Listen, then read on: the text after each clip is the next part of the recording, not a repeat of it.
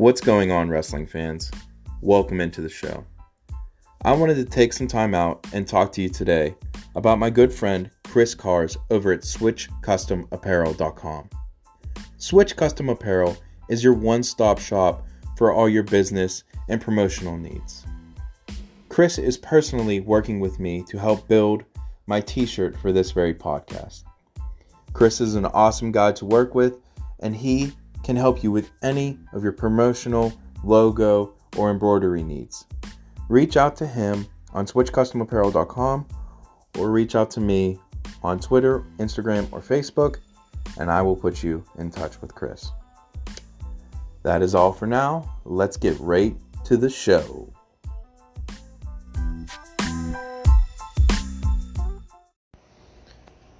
What's going on, everyone? Welcome into Near Falls with D Hall, a wrestling podcast. Here we go. What's going on, wrestling fans? Welcome into another edition of Near Falls with D Hall, a wrestling podcast. Joining me today, as always, is Mr. Mark Vano, my co-host, my co-pilot, my numbers man. Super excited to have him back, as always. And the featured guest helping us recap the craziness that was the NCAA tournament, All-American, Mr. Mason Beckman. Mason, how you doing, brother? Doing well, fellas. How about yourselves? No complaints here, man. All good. Yeah, for real. No complaints. Just, it's so tough to, divulge and digest and get ready to talk about everything that was the NCAA tournament. And there were so many different storylines and so much controversy this year. I feel like more so than years past. And, I think that, as traditionally, we need to start at 125 and work our way up. And we need to start at the top of 125. Spencer Lee wins the tournament. And then he drops an epic promo after the tournament saying he has no ACLs and that excuses are for wusses. Absolutely ridiculous. Lost in the sauce of 125 that, besides Spencer, anyone was anyone, and it was kind of up for grabs, and it was super cool. But, man, what a tournament for Spencer to pretty much win it on no knees. Mason, what are your thoughts? It's crazy, man. I mean, Spencer, it's like there's so many cliches that apply to him, whether you want to call him a glitch in the Matrix or whatever else, right? He's just special. Has been for a long, long time, and will continue to be that guy. Probably the most dominant guy I've ever seen on top. Maybe in that conversation for the most dominant guy we've ever seen on top. Certainly in our lifetimes, right? Yeah. As far as the ACL stuff, it's crazy. First of all, I feel for him. Dude keeps tearing ACLs left and right, seemingly, which just sucks. It's just a shame anybody's got to go through that, let alone somebody like Spencer. But beyond that, it's interesting because in terms of who could ever be equipped to handle wrestling with a torn ACL, let alone two of them, I think Spencer's style, in a grand scheme of things, right? Like, no style is super conducive to wrestling with no knees. But a guy like Spencer who's so controlled, everything is – not that he doesn't create angles, but everything's pretty straightforward, right? He's not a huge lateral motion kind of guy. I think that's one of the only saving graces to it that allows him to do it, right? If you get somebody – like if RBY tears an ACL – he can't do the vast majority of what makes him who he is, right? What makes him special. And that's not, and I mean, this is not saying it's any less incredible. It just, if you're going to have to wrestle a style with a torn ACL, the saving grace for Spencer is that he's already kind of in that realm, right? Everything's very controlled, very methodical, but at the end of the day, it's unbelievable. The interview afterwards was very Spencer. It's just kind of matter of fact, like, I didn't really want to say this, but I'm here. So drops it like it's just another thing. And we'll see. It'll be interesting to see how it goes here in a week and a half in Fort Worth at the trials, assuming he competes, which I'd be floored if he doesn't. But, yeah, it's just it's another day at the office for Spencer. Yeah, definitely. I mean, Spencer took care of business like you expected. I will say that's an awesome take. I didn't think about from a style perspective, from an ACL. That's really cool. Glad that we have you on for just that kind of stuff, man. It's really cool. You're just such a technician. It's cool. But enough of me fanboying. Going on to other things that happened in 125. Other than kind of the same old stuff, Spencer. Other big names that didn't AA like we expected them to. Any thoughts on that, Mason? Camacho's the one that kind of jumps out. Wrestled so well all year. His only losses were Latona, both of which were wild barn burners. And he loses in the quarters and what's not a super surprising result. Both of those guys were really, really good. Somebody had to lose, right? So he drops down into Killian Cardinale, which kind of feeds another storyline, right? So he drops down into Cardinale and loses in the second set of rideouts, if memory serves. So he loses just an awesome bout between two really good guys. And Cardinale, one of those guys that was a victim of being really underseeded because he relatively struggled to start the year, and then you don't have the body work to make up for it, right? So, Flynn said in an interview or somewhere, and maybe he tweeted it out, but he was just like, hey, a lot of people lost faith after he had a rough start to the year. We didn't. Kid's really good. So he beats Camacho in a result that, if you just look at seeds, is surprising. If you look at who they are as wrestlers and body work over their careers, not terribly surprising.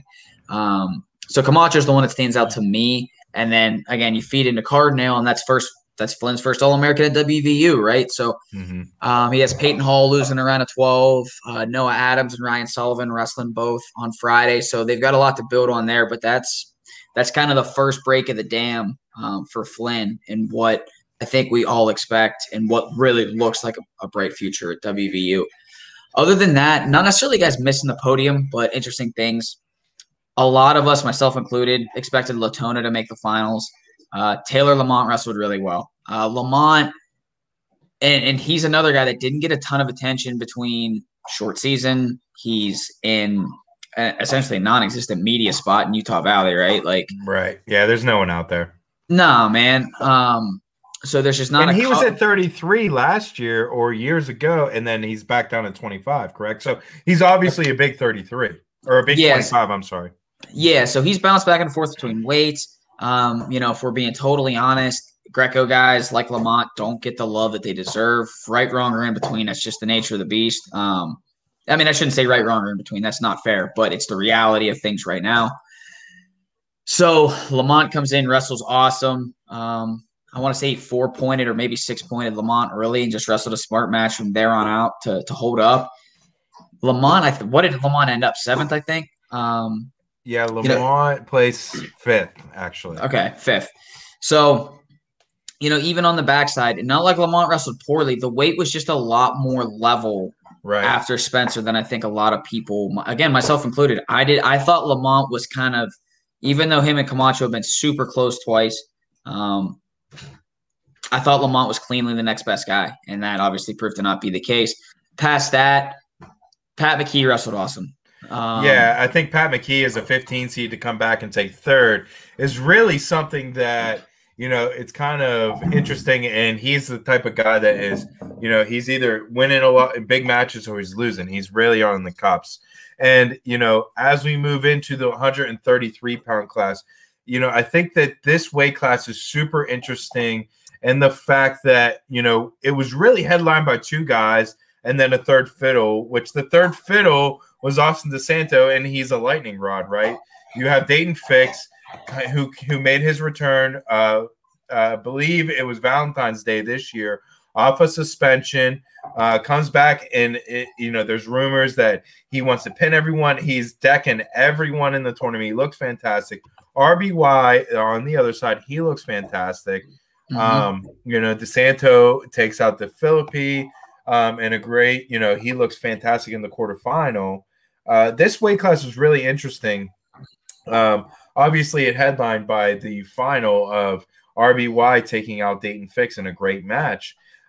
Mark pointed out something very interesting, and I wanted to get your thoughts on this Mason. And Mark, I'll steal your statistic here.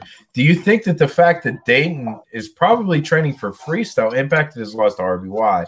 Dayton got ridden for 2 minutes. RBY was out in under 10 seconds. I don't know. It's hard to say. I mean, it definitely doesn't necessarily help, right? But at the same time, as good as Fix has always been on top, you don't lose that feel. That's a guy that's been dominant on top for a long time. Really good boot guy. I think so. Fix on top. I think RBY is a great whistle start guy. He does a really good job of sealing right away. I think RBY just beat him on the whistle. I just think Roman did a great job and did what he needed to do. And kind of the same thought process when you flip it. Penn State across the board Saturday night, and in general, but Saturday night especially, they wrestled to game plans unbelievably well. Their guys competed really loose. They didn't necessarily shoot 1,000 times like we may have been used to in the past. But RBY was very evident from the jump. And again, this is indicative of all 4 of their finalists, but knew exactly what he was trying to do from the start. Like, hey, we have carved out, this is how we win this match. And that was part of it. And we can dive down the rabbit hole of what is and isn't stalling and what is and isn't called stalling. And that is a rabbit hole. Oh, my God. Dude, it's like a catch in the NFL. Oh, Lord. It's a nightmare. But, RBY, that ride of sitting on an ankle and everything and staying relatively parallel, I don't hate him for doing it. It's incredibly smart. It's extremely safe. It is aggravatingly hard to get out of as the bottom guy. And it won him a national title. Let's be real, right? And the officials in the finals, I thought, certainly in that bout, called more stalling than they had all weekend.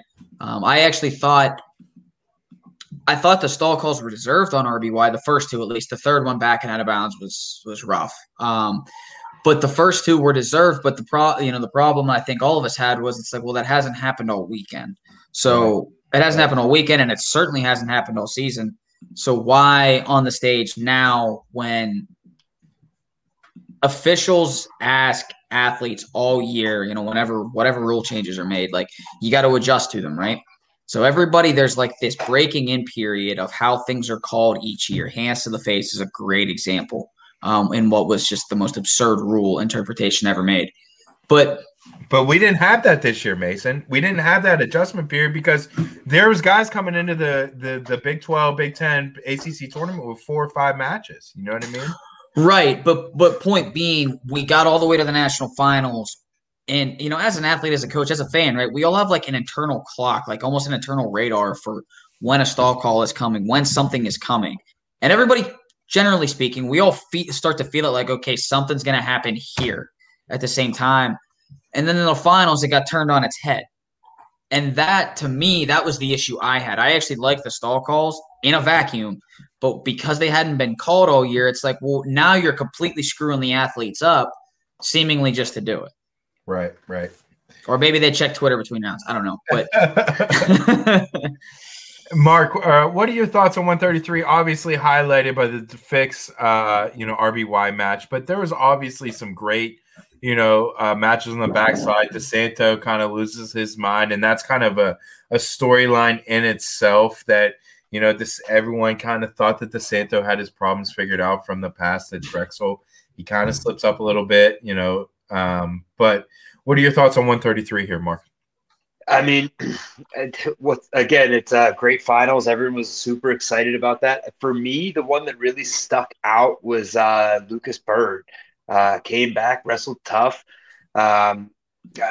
finished 5th.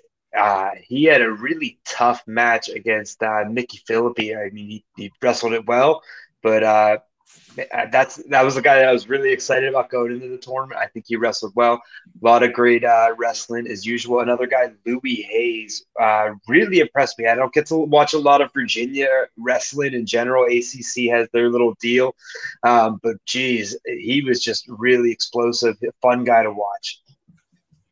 Mason, is there any other guys that you watched during the tournament that's just like, oh, look out for that guy in the future, or were just like fun guy to watch, anything like that? Yeah, for sure. I mean, just to echo, you hit the 2 main guys I was going to say. Lucas Bird was a massive recruit coming out of high school. Ends up at Illinois after originally committing to Maryland, but he's growing into the guy that people thought he would be, right? Like you're starting to see it really click. And it's funny because we touched on Pat McKee. You're seeing that with Pat McKee too, right? Like McKee at 25, it looked like as the weekend progressed, McKee has always been that home run hitter. And then over the weekend, it was like he found that right balance of wrestle what's in front of you. And when somebody tees it up, attack it, right? And when you get a dude that's got home run ability like McKee does, not to go back too much, but you saw that with McKee, and you've seen that with Bird in the last couple months, where Bird isn't the home run hitter, but Bird is that grinder, and he's just tenacious. He's tough. He's got that tenacity that you can't teach, right? So he stays in the fight, and you can see him just figuring it out the way that elite kids and special kids do. So Bird was really impressive. His win over Philippi, I think, goes a long way for a lot of reasons. I mean, just cracking that nut the first time, especially against a guy like Mickey. Louis Hayes looked great. Super fun guy to watch. You said you haven't gotten to see him much. Go back and watch film on him because it's awesome, dude. He shoots 1,000 times a match. They don't go after anything. Like he just goes, man. Doesn't matter. It's awesome. He's one of my favorite guys to watch. The other guy is McGee from Arizona State. So 25 and 33, you get Old Dominion transfers. Old Dominion makes the absurd decision to drop their program for absolutely no real reason last year. Administration can claim whatever they want. There was no legitimate reason to drop it. And you have two Old Dominion transfers who had the rug pulled out from under them, who end up on the podium the next year for different programs, especially with an Old Dominion alum on the mic and Jason Bryan in the arena, right? So you've got a lot of back-to-back there that night, Friday night. It was pretty cool to see both McGee for Arizona State and, we talked about Cardinal at 25. So those are the guys. DeSanto, whatever didn't happen in the tunnels with a medial member. There's a bunch of different stories floating around. I don't know. I'm not going to speculate. What I do know is it sucks for a lot of reasons, right? You don't want to spend a ton of time on it, but he wrestled so well. It's the best event I've ever seen. It's the best event I've ever seen him put together. He looked fantastic. And, he's come seemingly, and I think he has come a very long way from being as we all are at 18, an amateur 18-year-old and doing and saying some dumb stuff, right? That's not specific to him. The fact that he's got a bigger spotlight than the vast majority of us had on us is a different conversation. So, it sucks that he's now – it's like so many people's perception of him is, he hasn't changed at all. It's like, man, I don't think that's true because I know for a fact there's a lot of stuff I did that not many people or almost nobody knows about when I was 21, 22. I don't want people judging I think we can all say for that, mate. I think we can all say for that. And, that's the thing, Austin DeSanto, and that's a sad thing. The story may be for some people coming out of this – of what happened to a media member or whatever the case may be. We're not going to speculate, but it shouldn't be that. It shouldn't be. No, and the thing of it is, it's not to excuse whatever happened in the tunnel, right? Like, no, I don't think if it was bad enough or enough of a thing that the brands felt the need to, say and do what they did. Obviously, it was a thing, and I'm sure it will be handled internally. But at the end of the day, there's still a lot of good to come out of that. And again, you don't want to judge it. I don't know, 22-year-old kid by that. So, no, all in all, 33 was awesome. It's crazy the people who don't get through to the podium. I mean, Mickey Philippi again. Love that kid to death. I hope he gets there someday. I think he's going to sometime. Yeah, he's too good not to. Oh, man. All right, so we spent enough time on 33. We need to move on. So, 141, obviously this was headlined by three main guys. At the top, you had Jaden Ironman. Nick Lee was the 3 seed, followed by Sebastian Rivera, the 3 seed, and Tyreek Wilson was the 4 seed. And this kind of everyone thought was a 3-horse race, but it turned out, on the backside not to be true, and we'll get into that a little bit. But Nick Lee, Jaden Ironman end up in the finals. After an incredible match, Nick Lee ends up the champion. Super fun weight class to watch. Tyreek Wilson ends up getting pinned and wasn't really a pin, this is kind of the storyline that we're going to talk about here. in the Iowa situation. And Mason, I know you got a lot of fire with this, so I'm excited to bring it. Clearly there was multiple angles. Tariq had his shoulder completely up.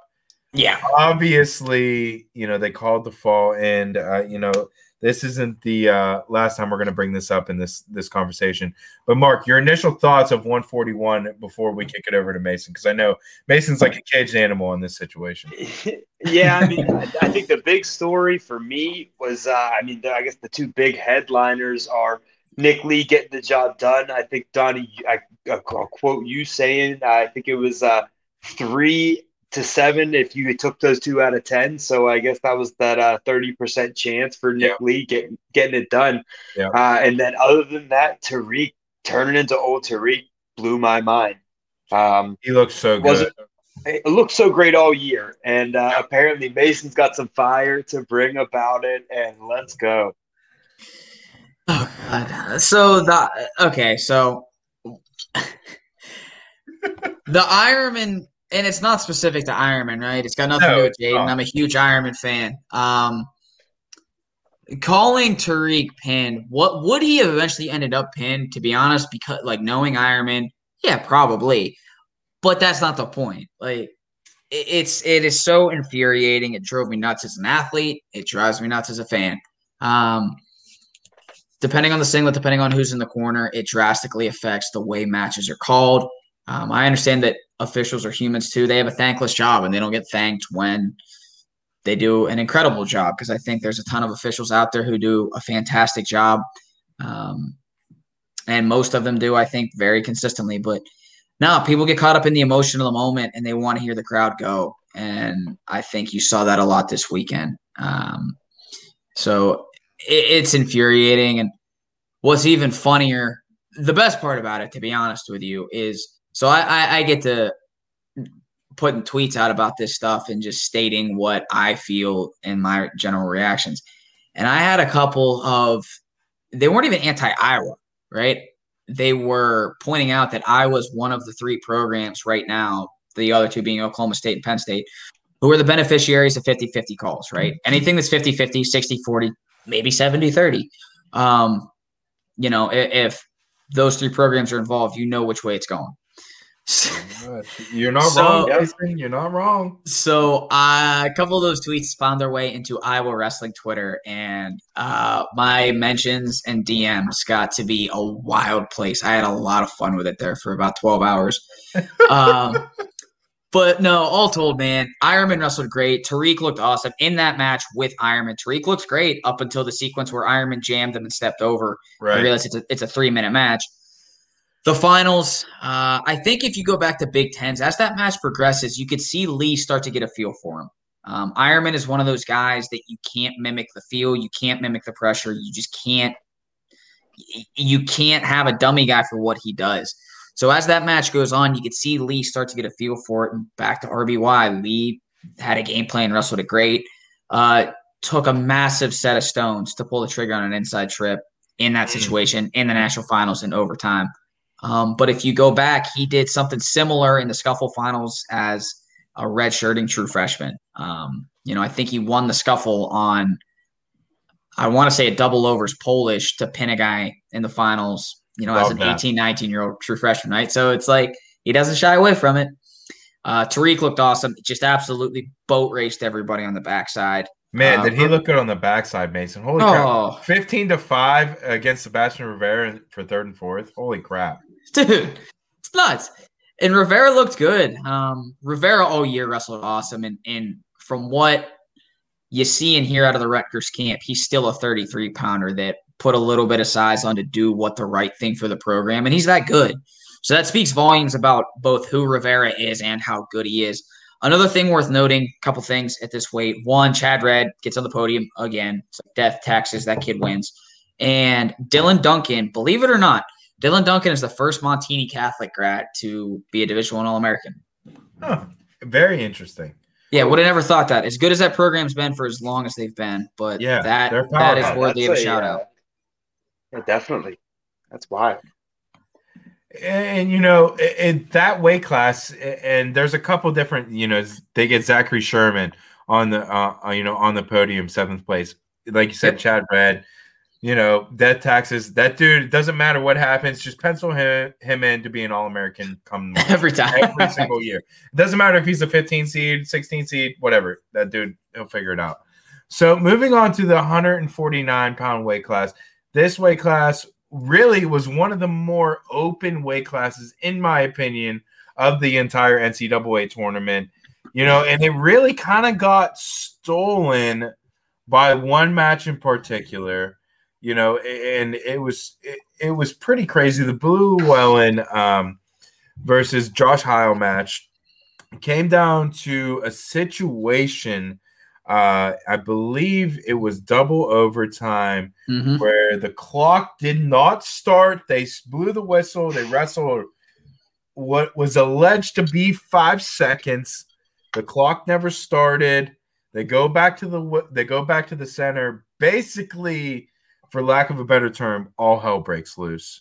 And then, you got some schlup on ESPN explaining like why this is the way it is. And us as wrestling fans, our mind is exploding.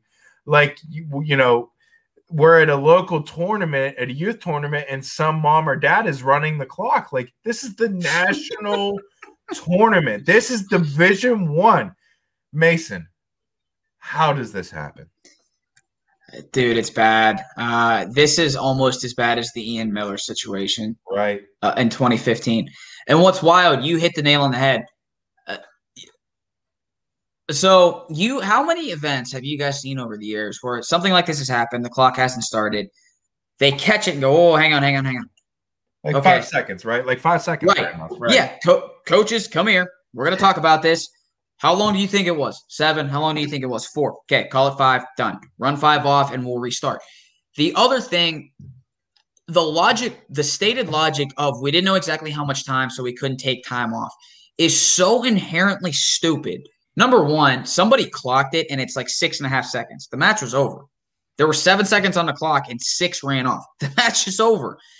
But beyond that, again, the logic of we don't know how long it was exactly, so we can't run it off. And per se, it's not in the rule book to run time off, to time it on your phone or whatever. So it's like, well, okay, then why is it that at every conference tournament in America, every year, we run time off the clock?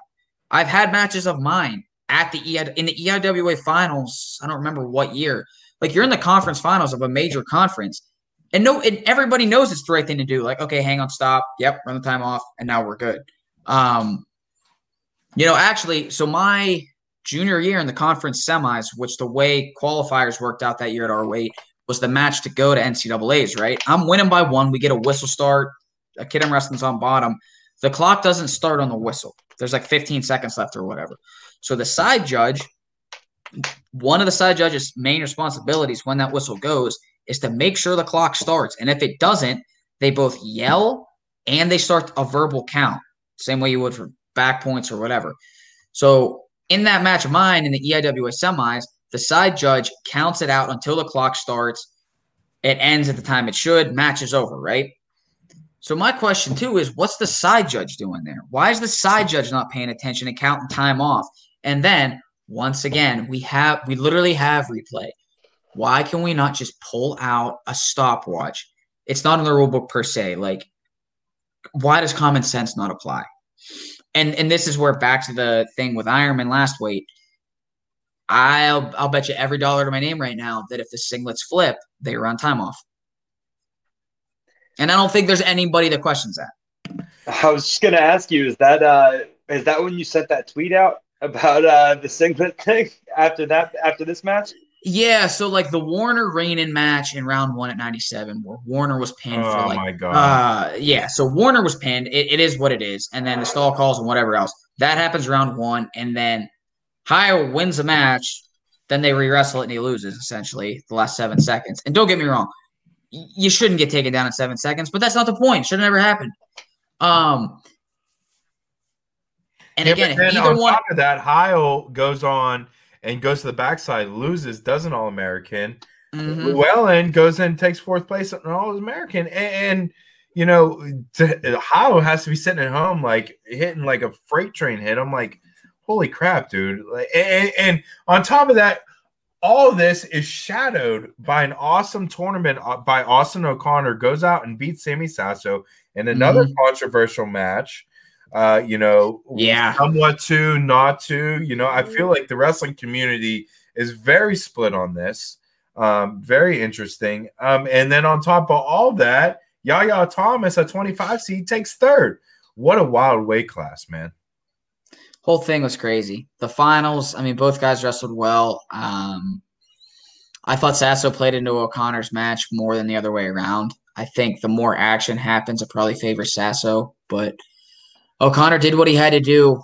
It's weird because I think the takedown O'Connor got was a bigger controversy than the one Sasso didn't. I thought the call that they didn't give Sasso to, I thought personally that was the right call. Grabbing a foot is not controlling it. O'Connor came up off his hip, took his knee over Sammy's arm, and I'm rooting for Sammy in that situation 10 out of 10 times, but I thought that was the right call. Because, again, putting your hand on a foot, the fact that O'Connor could drive off that foot and come up over it, to me, shows Sasso hasn't controlled the position yet. But the takedown before it, when they end up in a Merkle, I thought that one was way more controversial than the one at the end, right? Like, is O'Connor hooked or is his foot across the front when Sammy hits the mat, when Sammy's hand or head actually hits the mat? But that match was great. Yaya wrestled awesome. I mean, he should have never been the 25 seed. He was a casualty. Not at all. He was a casualty of being in the Big Ten and only in the Big Ten this year. But Yaya wrestled great. He wasn't like sneaking by people on the backside. He was smoking people. Mm-hmm. Yep, absolutely. He looked so good on the backside. And you know what? When you look at just the way that the bracket all played out this year, a lot of that happened. The guys that were probably had losing records, Yaya Thomas beat Abbas 7-1, then beat Mahler 7-4, then beat Boo Llewellyn 5-3 in 3 consecutive matches as the 25 seed. I mean, that's unheard of. That's super impressive stuff. Mark, what other thoughts do you have for 149 before we eventually move on to 157? Yeah. In terms of 149, you hit on a lot of them. The one I really like is looking back at Jaden Abbas. What a great season. I don't know. It's a young kid. I'm excited about Jaden going forward. I think a lot of things to expect from him.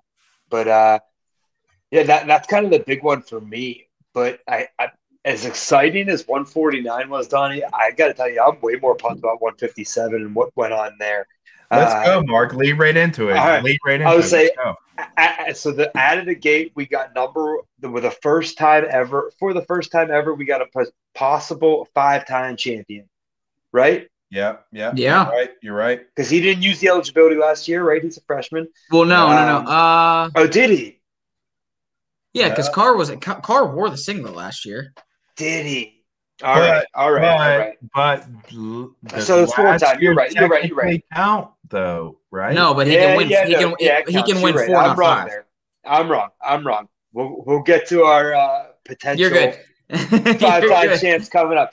All right. So then, if that's not my big story for this one, then it's got to be Jesse Delvecchia freaking decking Deacon. Absolutely. Whether what a story. I mean, everyone going to this tournament thought Deacon all the way. I mean, at least I thought for sure it was Deacon, but man, Jesse Delvecchia gets it done. And then the Carr Hidlay match was pretty epic, but Carr looked solid in the finals and got the job done. Mason, what do you think about this bracket? Yeah, I mean, so Deacon in the quarters Friday morning pulled a Houdini act to beat Franek. To be honest with you, Deacon didn't look bad by any stretch, just didn't look quite himself all weekend. It was interesting. I don't know if it was nerves. I mean, being the guy for 2 straight years, I'm sure it can wear on you, right? So he beats Franek basically at the buzzer in the quarters. And then Delvecchia, I mean, that kid's really, really – I mean, Delvecchia is extremely good, period. But if you allow him to get into a suck-back crab situation, he's super dangerous, obviously. Now everybody sees it, right? But wrestling in a a program that's not covered a ton, you don't see in the national spotlight all that much, Del Vecchio's been doing that exact thing for a while now. And watching it live, just having coached in the same conference and watched the kid up close a bunch, as soon as Del Vecchio sucked him back from the standing position and got him into his lap to get a count, as soon as you could see him start to wiggle his hips out from underneath, it popped in my head like he might actually be able to pull this off. And he punched it, and there was no doubt. I mean, Deacon was flat, and I think if he needed to, Del Vecchio could have pinned him for 15 straight seconds. Yeah, he was tight. He was super tight. Yeah, and then on the other side, you hit the nail on the head. Hidley Carr was a great match. That's another one that David wrestled so well for 5 minutes, and then very visibly shut it down. Officials didn't make him stand and present in the third period from a stalling perspective. It was an RBY fix. Yeah, so it was frustrating, right? Like David was the better guy that bout. There's no question there. I don't think anybody argue that. But just if you hit him once, because he had clearly gone into full reverse early, like right away in the third period. So I just wish they had made him stand and wrestle more. Not necessarily that I think it changes that outcome, just generally speaking. Hidley wrestled well, dropping in and just getting thumped in the Conti semis was surprising, but Corey Teamer can do that, man. He looked the best he's ever looked in an Arizona State singlet. Yes, he did. So that was – I'm a huge Hidley fan, but it was good to see a guy like Teamer start to put it all together this weekend. Arizona State was kind of the story for them all weekend. They looked great. Caleb Young gets on the podium again. Wyatt Sheets with a busted knee, shouldn't have been there. Literally All-American, I think, like on the day he was supposed to have his knee reconstructed.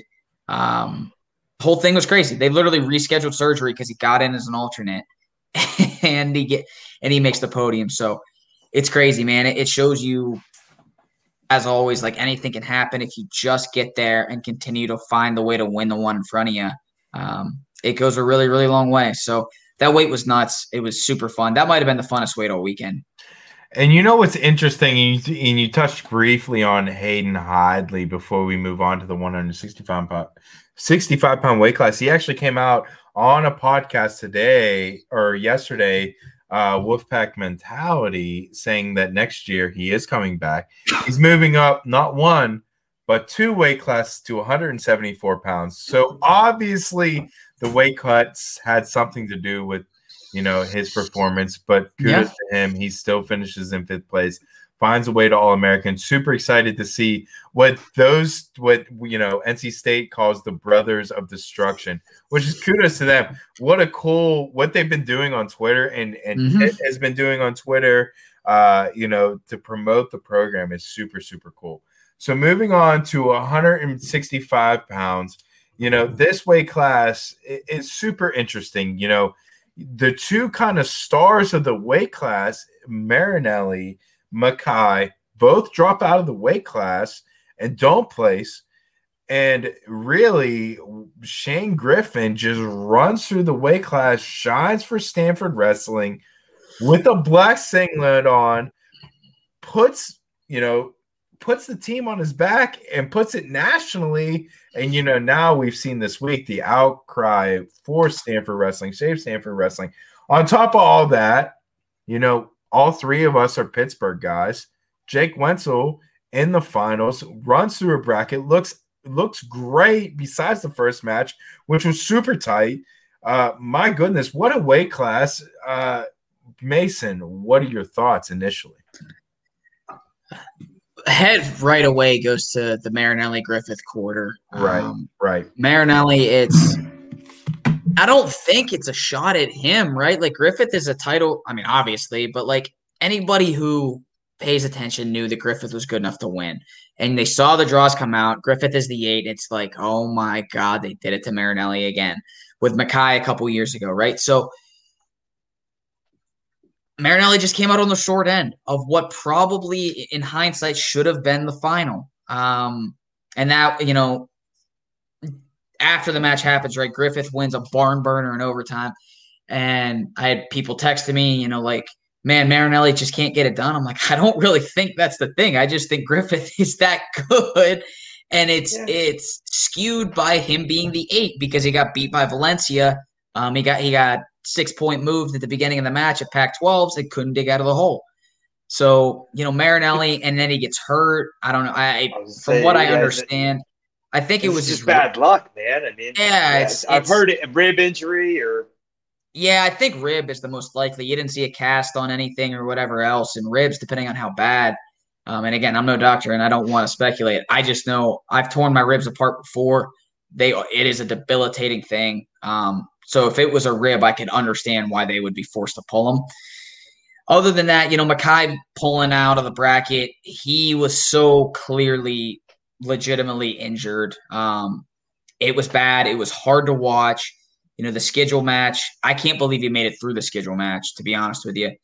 Zach Hartman, who, Pennsylvania kid, Pittsburgh area kid, Whippeal kid. It was awesome to see Zach get on the podium for the first time. That's the first All-American for Bucknell since LaValle in over a decade. So that's a huge, huge step forward for their program. We touched on it. Jake Wentzel has looked great all year. He looked great again. He just continues to do Jake Wentzel things, right? He gets the hooks, he gets the body locks, and he does things that make no logical sense on top. Keegan O'Toole looked awesome. He is as advertised as a true freshman. Him and Wentzel, I would pay good money to watch those two wrestle for 2 hours straight. You got another. We're never gonna get to see that though, right? Jake Wentzel's done, right? No, he's coming back. Oh, is he? I thought that like Thank You Wrestling was like a goodbye. Man, that was like pretty inspirational from a young man that we watched grow up and wasn't so mature when he was a young man, but that thing was pretty good. I don't know if you guys caught it. Yeah, and he did a great job. Obviously talked about Mikey and Nick Avazzi in there, which was awesome for anybody that knows those stories. But yeah, Wentzel's coming back. He's using the extra year, so that's exciting. Let's go. Cam Amin, you got another Amin cousin and or brother on the podium for Michigan, so it's like, rinse, wash, repeat, right? Dude, it's like the Rappos in Pennsylvania high school wrestling. The Amins are just going to keep coming. It's just going to be a thing. That's it. The Rappos, the Headleys, they just keep But, in the weight class, at 165 pounds, it's just crazy because you look at some of the guys that place in this weight class, and Mason, you touched on it a little bit, where the guys in the finals weren't even the guys who we all pegged. A lot of people had Bull just going right to the finals. Valencia, as a 2 seed, what's he in his 6th or 7th year? He ends up in the 8th spot.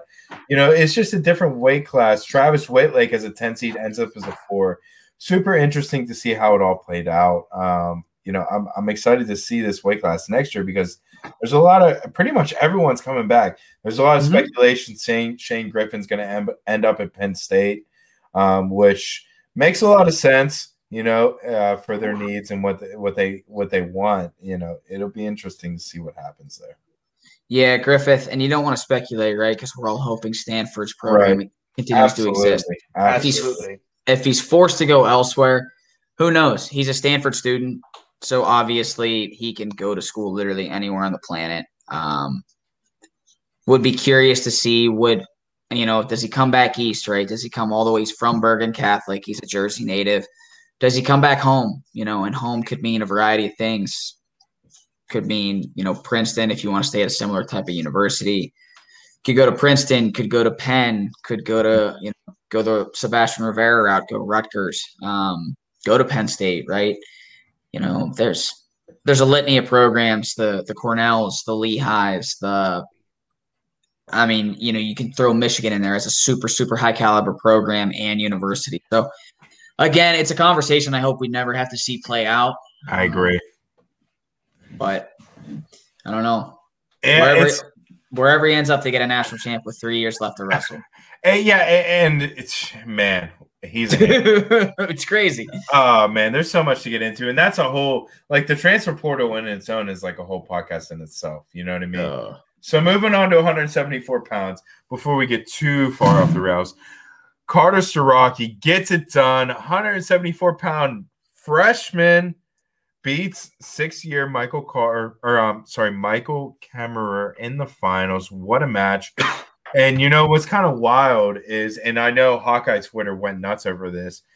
You know, there a little clip that came out after that Gilman showed him what to do to beat whatever Michael Kemerer, for the second time I messed that up. Michael Kemerer did. Really interesting weight class. You know, I love seeing Carter Strachey win this weight class. I've been watching that kid I was telling my brother this. You know, I watched that kid. I took my brother to a wrestling tournament in Ridgeway, Pennsylvania, up in the middle of nowhere. Mm-hmm. And that little dude was running around just decking everyone. I've been watching that kid forever, man. He is a stud. Yeah, back in the day, the Erie Viper days where you had Pat Heron in his corner. Yes, and they wore pink singlets, right? Either pink or they had those purple and yellow. The Rage and Raisin singlets, right? Well, purple and yellow were the Erie Vipers ones, and then That's the right. bright pink and the bright green were the Rage and Raisin singlets. Yeah. Back in the day, Mace. Oh, yeah. Erie boys rolling down, yep. So Mace, what do you think about this weight class? Obviously headlined by Carter Strachey winning the whole thing. Yeah, I mean, to be honest with you, the finals, who was the two guys there, Carter winning.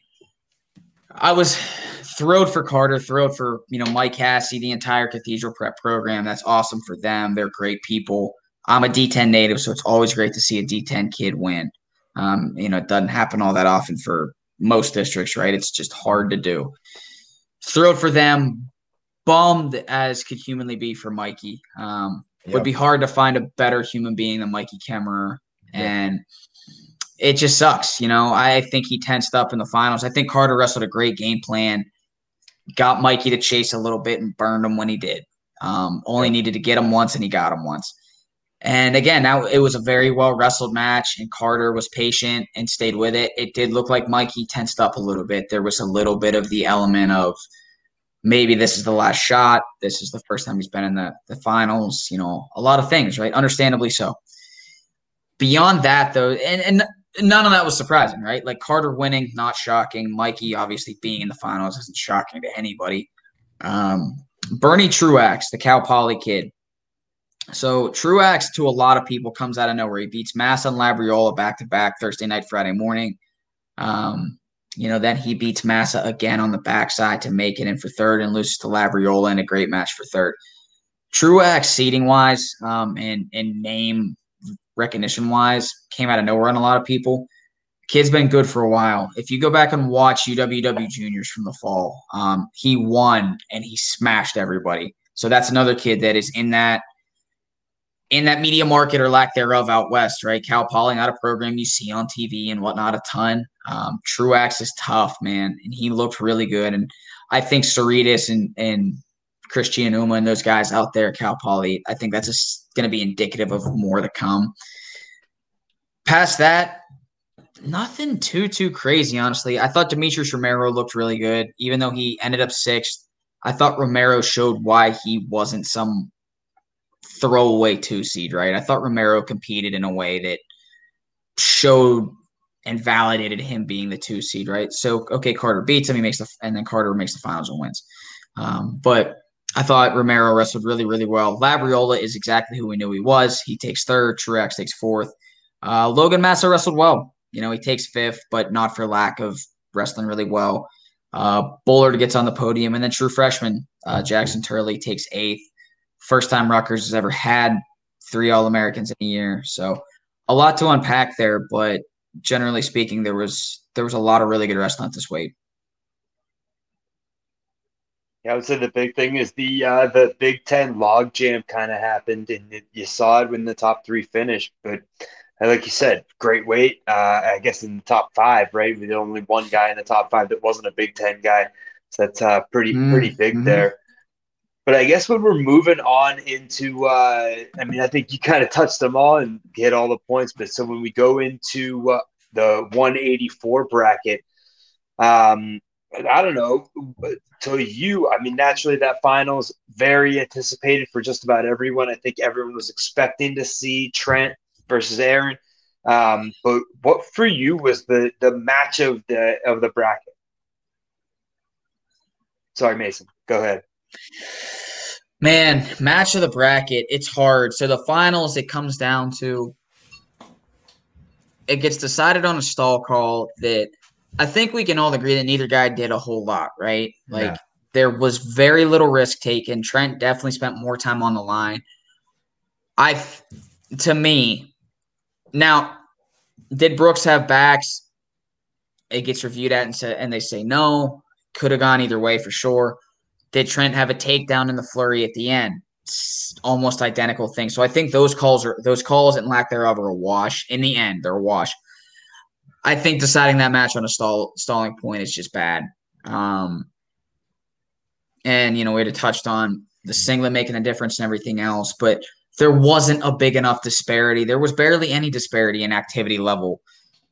And with that being the case, like Trent continued to stand and present himself and wrestle the position.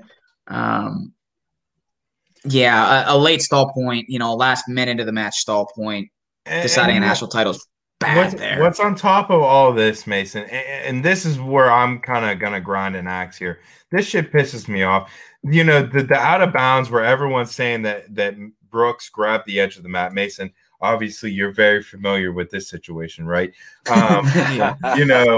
Why in the hell, we're at the Division I level, make a bigger mat. Put him on the freaking stage. Why do we limit ourselves? These dudes are huge human beings, right? You combination with one leg, and then they're trying to reach out. You need an extra 10 feet of mat. Why not make a bigger mat? It literally boggles my mind when you're maybe at the high school level or at some local tournament, you're at the highest level of Division I wrestling, and you got a mat where people are still be able to reach out onto the carpet or onto the gym floor. It's ridiculous. It is so stupid. I'm so glad you brought that up because that's my thought. Anytime I see somebody hit the floor in a situation like that, it's like, dude, just roll another section out.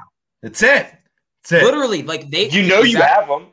Yeah, exactly. To your point, it should be physically impossible to get to the floor. You should not be able to do it. Dumbest, just stupid. But past those guys, and again, this is not a shot at Brooks. Love watching Brooks wrestle. Nothing but respect for the dude, and the kid seems to compose himself very, very well. How one grabs the mat and doesn't get pointed for it, I will never understand. Nope. On national TV, and it got reviewed, but whatever.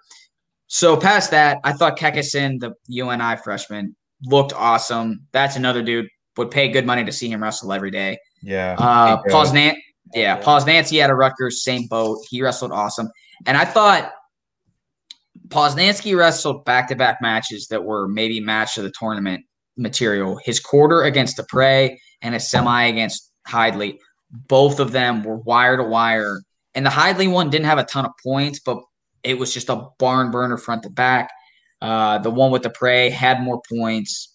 Comes down to a huge flurry at the end. That kid's fun to watch. He ends up fourth at 84 as a true freshman, which is just it hurts my brain to think about. And just the gauge for how good this weight is Hunter Bolin finishes seventh, right? Like Bolin and Dupre, which easily could have been a final, they wrestle for seventh. Yeah. It's outrageous. Yeah. It's a young bracket too, man. Mm-hmm. Young weight. Oof. Because Keckeisen was what year is Keckeisen? Redshirt freshman. Yeah. Redshirt freshman. Yeah, he's a freshman too. Jeez. That's a lot of heat in this bracket. Yeah, and Dakota Gear finds himself on the podium. Local boy, not far from you, actually, Mason. And he finds himself on the podium for Oklahoma State. Moving on to another electric weight class, 197 pounds, our second to last weight class.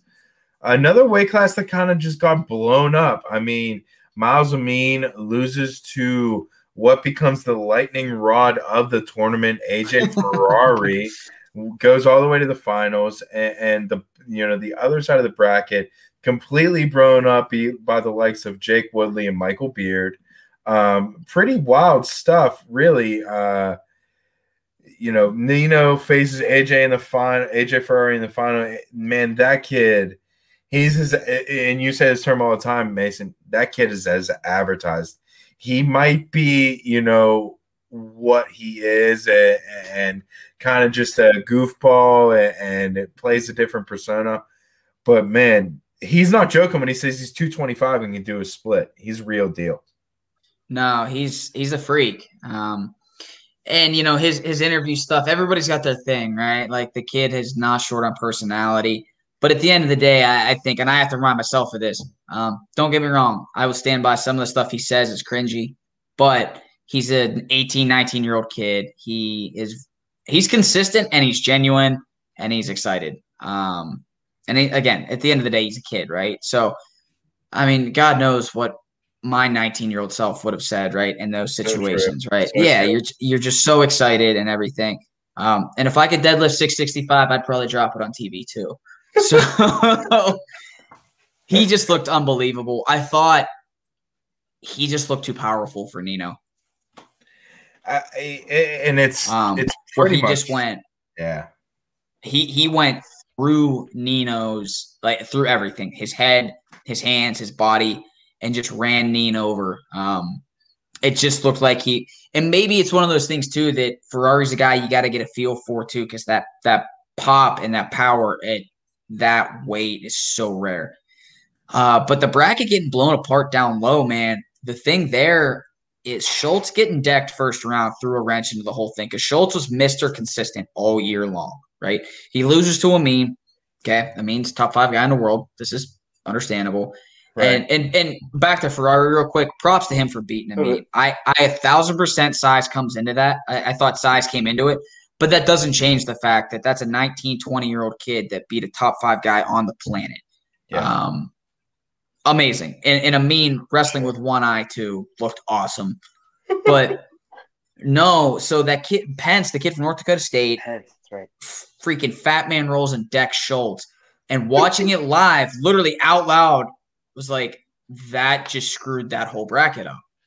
Because Schultz, to me, was the clear favorite on the bottom. I had actually picked Nino to come out of it, but then everything falls apart, right? Nino and Norfleet, they do their jobs. They wrestle. Neen wins. But Woodley, who should have never meant a 26, but Woodley's the 26. He beats Elam right away, who then drops down and digs all the way back to All-American. Caffey, Elam, and Woodley were in the same in the same round of 16, right? Like they were all in the same grouping. Beard, like you guys said, Beard makes the quarters and then the podium. Jake Woodley looked awesome. There's another Whippeal kid, right? You had an all Whippeal semis with Woodley and Bono.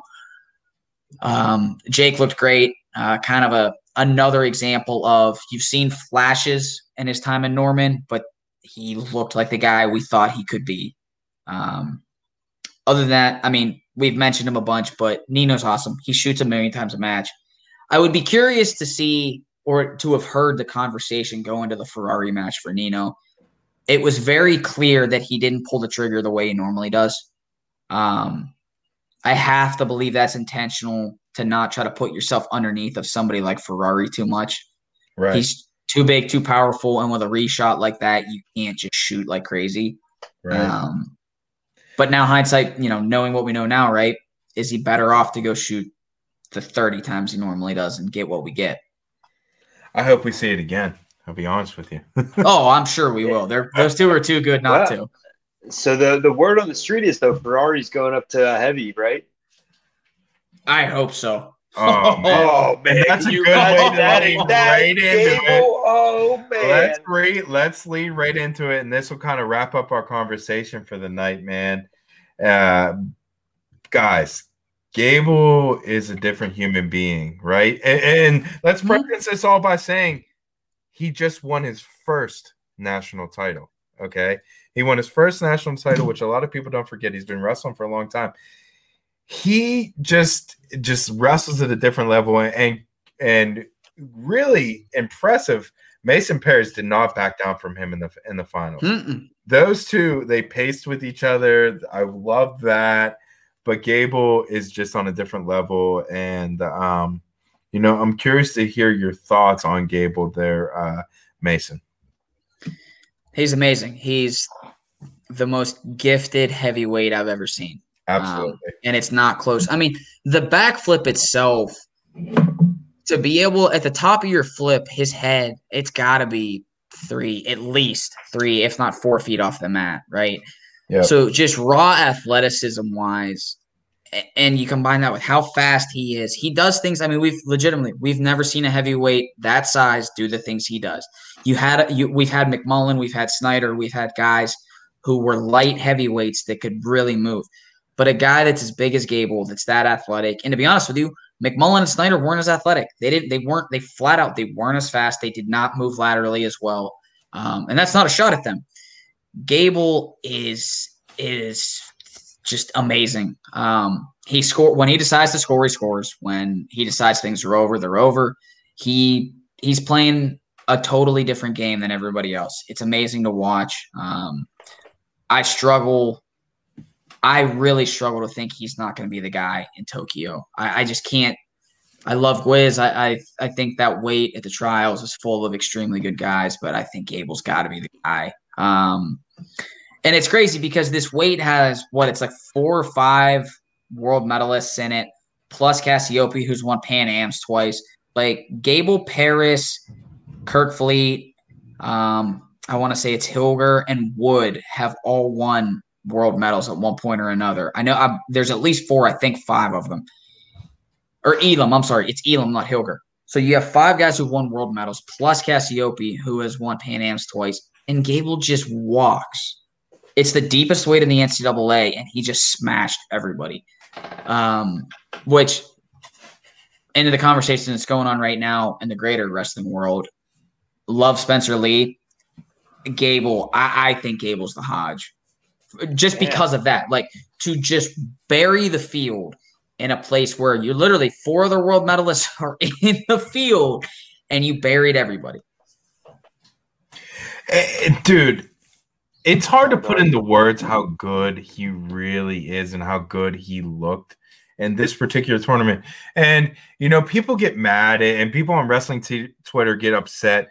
I listened to him on the Bashmania podcast. People don't understand, like, he's just doing it to get a reaction. Like, he doesn't care. Oh, like, 100%.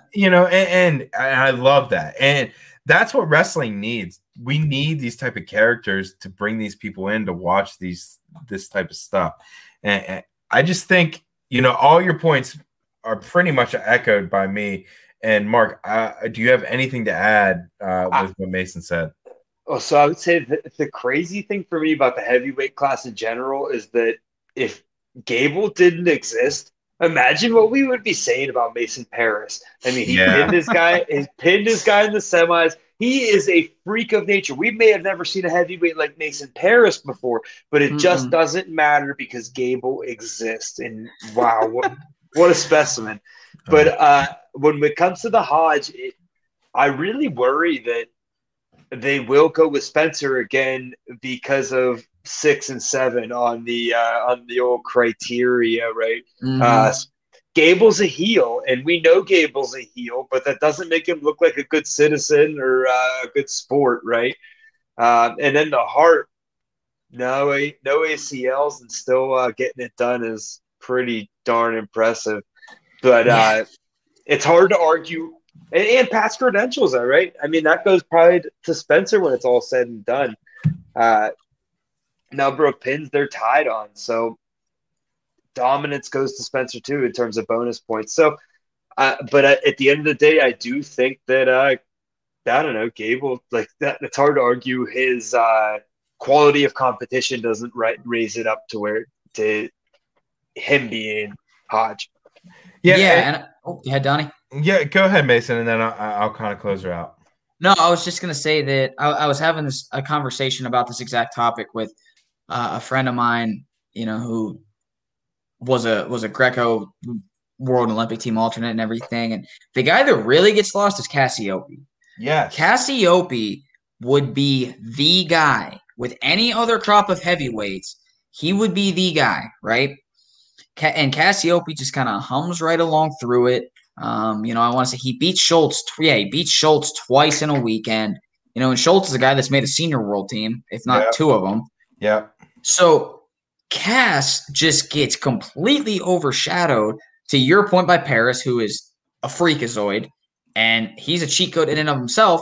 And then there's Gable, who is some combination of a cheat code and a created character and God knows what else, right? So like the fact that Cassiope is literally forgotten about and it's just a complete afterthought in all this, or, drill down and look at guys like Orndorff, Jordan Wood, who didn't place, like these guys who, like Jordan Wood took fourth 2 years ago.